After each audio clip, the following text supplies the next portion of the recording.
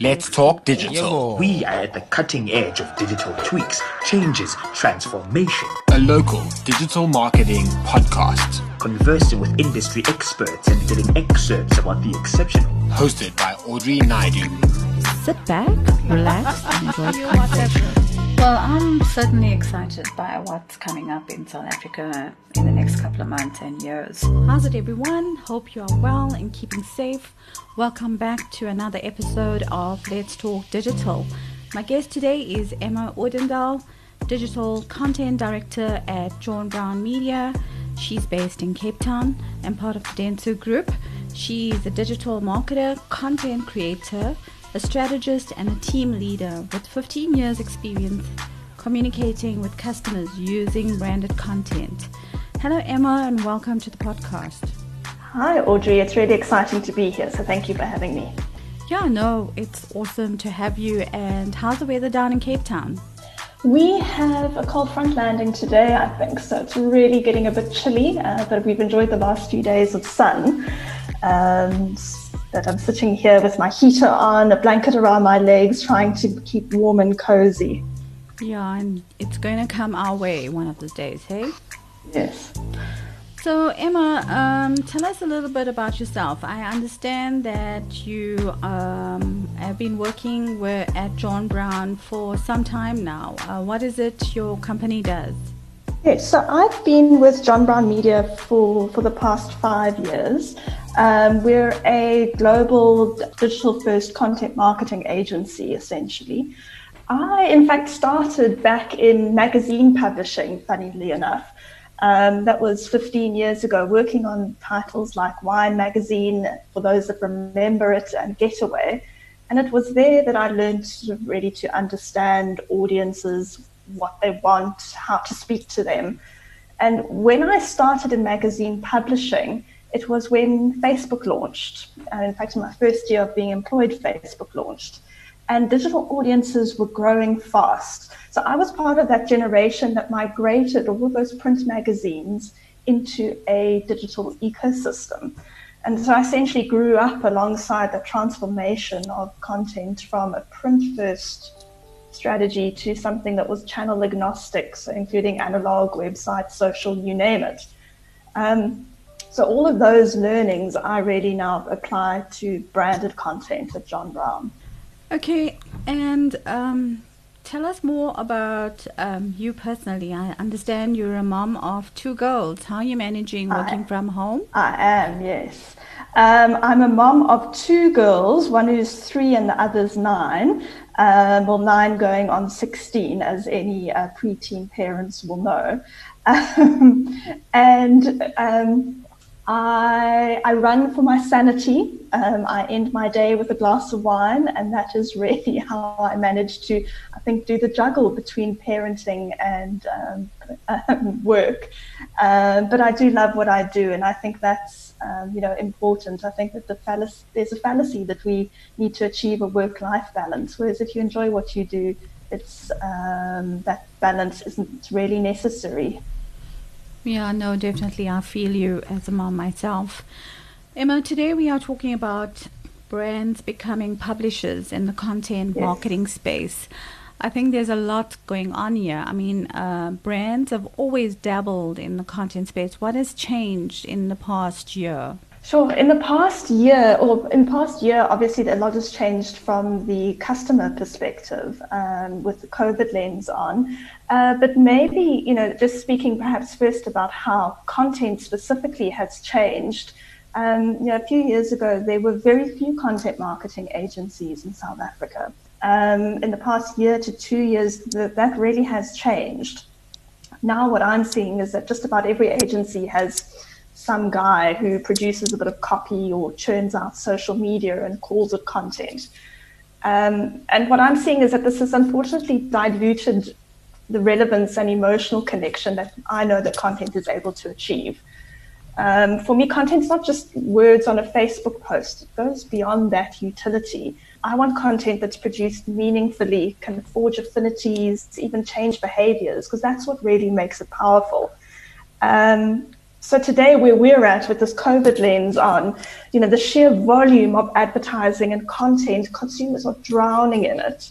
And it needs a point of difference. It needs to be relevant, meaningful, and driving an emotional connection. So that guy that churns out copy in the corner or in some back office, I don't feel is the right person to be able to be doing that. Which is, I think, where niche agencies like John Brown Media have a unique advantage. So, Emma, I noticed, if I've observed iconic brands like Red Bull, Amazon, Netflix, they are owning the publisher space in terms of producing and effectively using content. What are some of the things that they are doing right?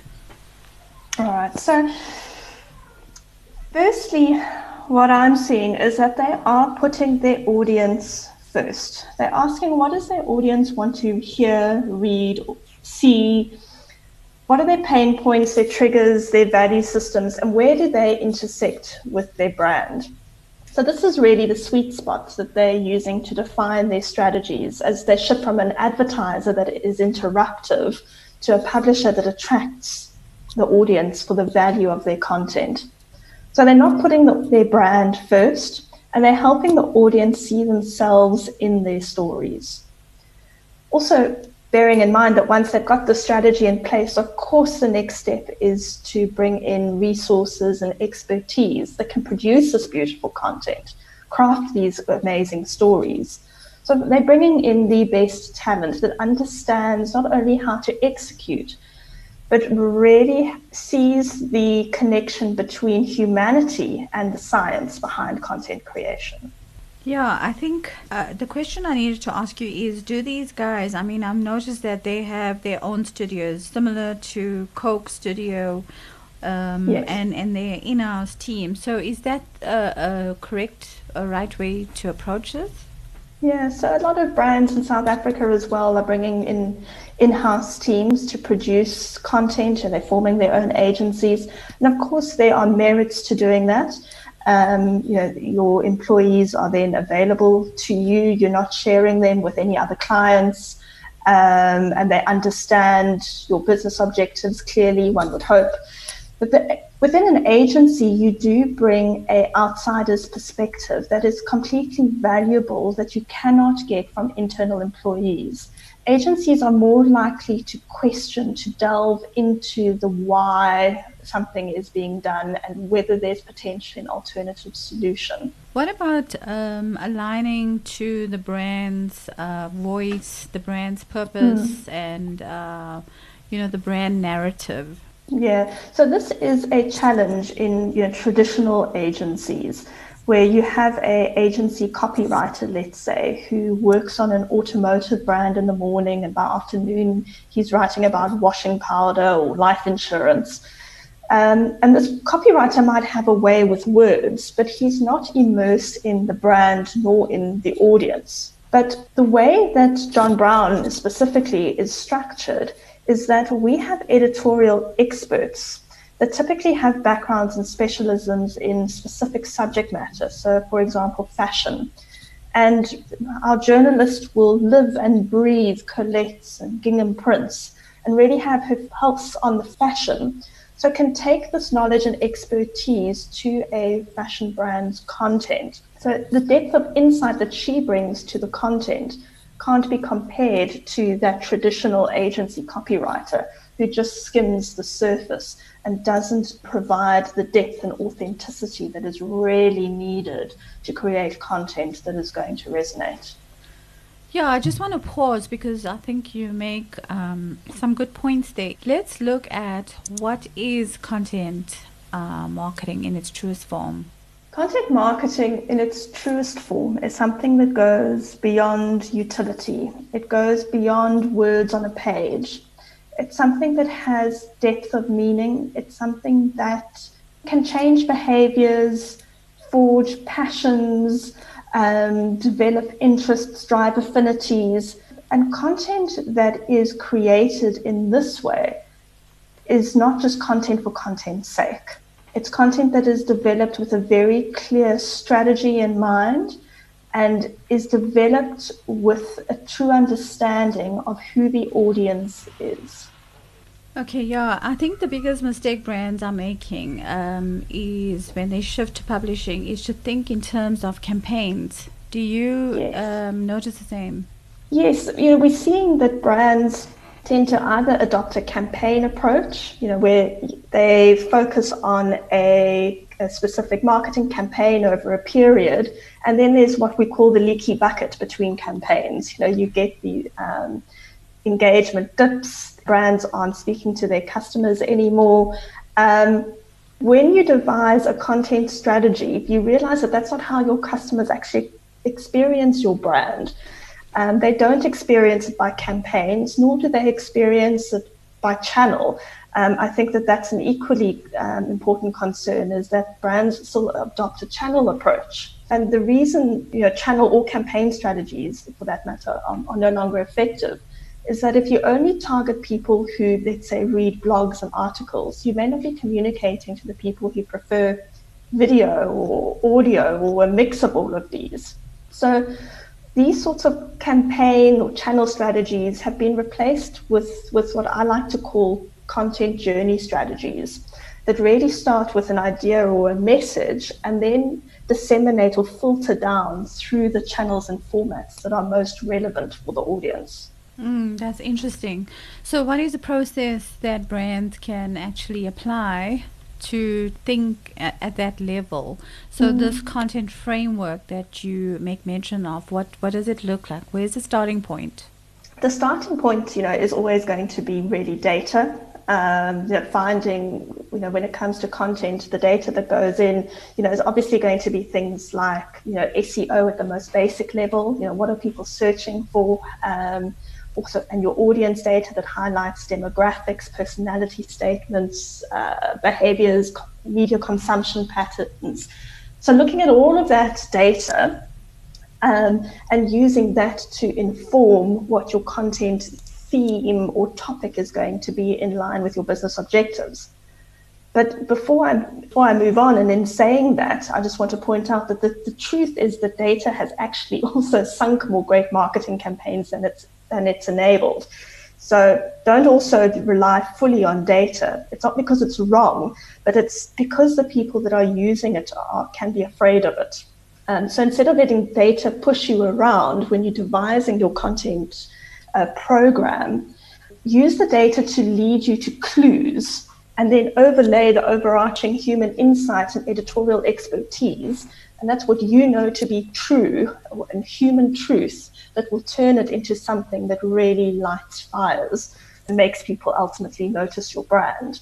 And then once you've got that content theme, you've used your data, you've used your human insight, that content theme is then disseminated through a channel strategy, working with your media partners to determine which channels it will be best executed on for that audience segment. Okay, so you mentioned data a lot. How do you actually collect and use this data? Is it tech specific? Yes, it tends to be tech specific. Through John Brown Media is one of the agencies within the Dentsu network, and we have access to various proprietary data tools that we use. Some of that includes M1 Research. We have the Dentsu Data Labs that does a lot of audience segmentation for us. So it's really taking that data, in addition to what we can find on, of course, the more typical platforms like Google Search Trends, Google Analytics, social media reports. There's a lot of research that goes into defining what that data looks like, and then an equal amount of time spent sifting through that data and identifying the nuggets that are relevant for the strategy. So when I think about audience and data, what's your thought around A/B testing on content? A/B testing on content is hugely valuable. We see it develop quite a number of insights. From email subject lines through to social media posts. Generally, we run A/B testing on at least a 3-month basis, but it needs to be done at a fairly regular frequency for you to see real results. Anything that is done too sporadically, there's obviously too many factors that can impact the result or the outcome. So you have to learn over time, and based on your analysis, you will refine your content. Yes. Okay. So I just want to go into the subject of content and performance. Yes. What role does content play in driving return on investment, so driving conversions? Like most marketing activities, the way we work with reporting is that we develop a bespoke model for each campaign against the KPIs and objectives for that specific campaign to determine ROI. This could be around engagement rates or length of time spent consuming the content. We find those particularly valuable in terms of determining the content's success, whether it's really resonating with the audience, whether they're finding it relevant and meaningful. But equally, those engagement rates and length of time spent consuming content can also be directly correlated to sales. So through Google Analytics or bespoke dashboards, we can track whether someone who has engaged with a piece of content actually went on to make a purchase, and even whether people who engage with the content are more likely to convert. So, for instance, with many clients, we find that customers that actually consume content are 2.5 times more likely to make a purchase than customers who do not engage with content. So we can see how content builds that loyalty, and then we can track it through to results. Okay, and Emma, just talking about performance. So I just want to ask you, in terms of budget, if you're doing a performance campaign, producing content, what I've observed from marketers in the industry is that we spend more money producing and reproducing content and not actually utilizing the content we produced in the past. So repurposing that content in a very effective manner.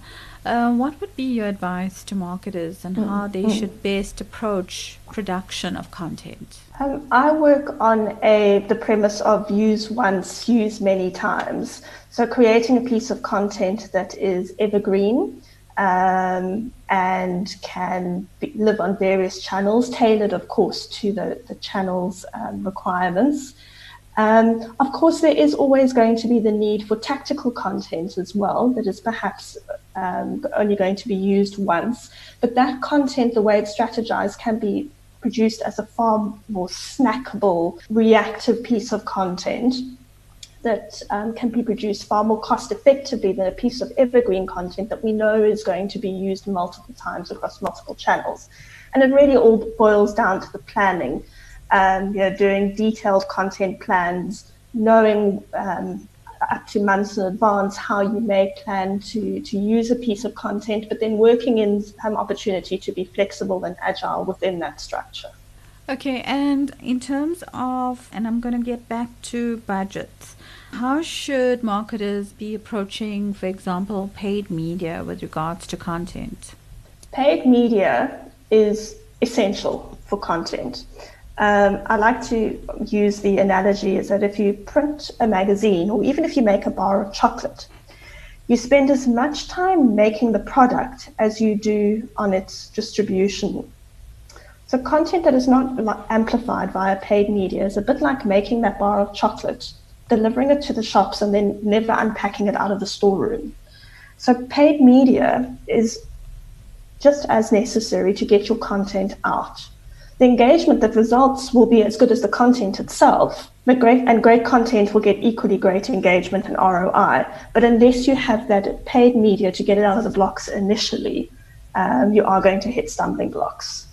No, I completely agree, because many marketers, I still think that if they organically put it onto their social media platforms, this thing is going to get reach and eyeballs, and that's not the case. Paid media is that kickstart that it needs to get it out the blocks, and once it's out, then you'll see how the organic traction that it gets thereafter will get the engagement and reduced cost per click. Yeah, no, definitely. So I just want to touch on the evolution of content formats. Have you noticed any trends coming up this year? Because I've observed the rise of audio, for example, Yes. podcast. Video is quite massive because a lot of the content formats is shifting to video. Have you seen anything different? Yeah, absolutely. I think you're on the mark in terms of video and podcasts. What is interesting with podcasts is, of course, with people commuting less, not going to the gym, the time of day that they consume podcasts has changed. So they're now consuming them in the morning while they're making breakfast, or in the evening when they're cooking dinner, rather than the usual commute slot. Video, yes, increased consumption significantly. Impact of COVID, we're seeing 60 to 70% increase in YouTube video consumption, and Netflix is, of course, seeing similar stats as people are spending more and more time at home. But again, what's happening is the types of video that's being consumed has changed to more feel-good, uplifting, entertaining content, and equally so informative edutainment. Edutainment is actually spot on, and I'm also seeing a rise in native content. Yes, we find native content exceptionally, valuable and interesting. There is, of course, loads of benefits to publishing content on your own platforms, gathering that data and being able to remarket. But what native content allows you to do is put content on a publishing platform that is not your own, and therefore widen your audience and widen your reach. So really the advice there, would be around, looking at, of course, the content that generally exists on that platform and crafting content that exists naturally in that ecosystem. Don't try and fit a square peg into a round hole with your content, trying to force it on a platform. Really make sure that you match the tone, the voice, understand the audience to make sure that native content is going to perform optimally. Definitely. So, Emma, I just want to touch on placement of content, and what I'm noticing now with COVID, there's been a lot of fake news, deep fake videos that seem so real to somebody watching it or reading this piece of content. What has it done to authentic content? I mean, how do you know that you're putting your content in a brand safe placement? Yeah, absolutely. So, fake news has had an impact on content around its placement. So, of course, you don't want to be associated with fake news, or something that is maybe less than savory. So, placement of content on your own channels, of course, is always going to be the safest space. But interestingly, what we're seeing as well, the impact of fake news, is that it's impacting how audiences view credibility of brands as well. So brands are becoming more and more credible sources of content if it is done authentically, because they become trusted in a specific niche or field of subject matter. So it's interesting to see how placement as well as the content itself has been impacted. Yeah, I think the one thing that I wrote down here was the trust factor. If you're a brand that you've trusted in the past, you're obviously going to lean towards that piece of content, which is more authentic, coming from a known brand. Absolutely. And, customers are also looking to brands to make a stand. We look at the likes of Nike, Adidas, the sports brands have traditionally taken stands on gender-based violence, LGBT communities. So, it's an opportunity, I think, for, brands to be answerable to their customers, to make a stand when politicians perhaps are not, or where celebrities are also perhaps not doing the job of taking the stand that customers expect of them. It really is an opportunity for brands to to have a social statement, be a positive force in their community, and drive and build a community around a standpoint or a statement that can draw people together behind a common force. So you would encourage brands to lean in and be part of those conversations? Absolutely. Okay, cool. Emma, I think in closing, in all the things that you've learned around content marketing and things that brands can actually adapt and approach content in a very different way, what would be some of your advice to brands? I think my advice to brands is always put the customer in the center, be audience-centric, get an external consultant to question your thinking, to challenge your perception of your audience, because without understanding the audience and the audience's problems, needs, what makes them get up in the morning, what they worry about when they go to bed at night, you are going to struggle to define a content strategy that is true to your brand, but is also true to your audience. That would be my first piece of advice. The second piece of advice would be, again, to touch on the importance of amplification and paid media. Make sure that your content is amplified on the channels that your audience is in. Invest the paid media to get it out the blocks, and then allow the content to the quality content to do its job from that point onwards. And finally, I really do believe that in the current environment, and to use the cliche of the new normal, there hasn't been a better time to connect with your customers through storytelling. We know that storytelling has been effective for thousands of years as a way for humans to connect with one another. And at a time when we are all craving connection, brands can do the job of really connecting with their customers and connecting the customers as well with their family and friends through many innovative ways. So identifying those opportunities at this time has never been more important.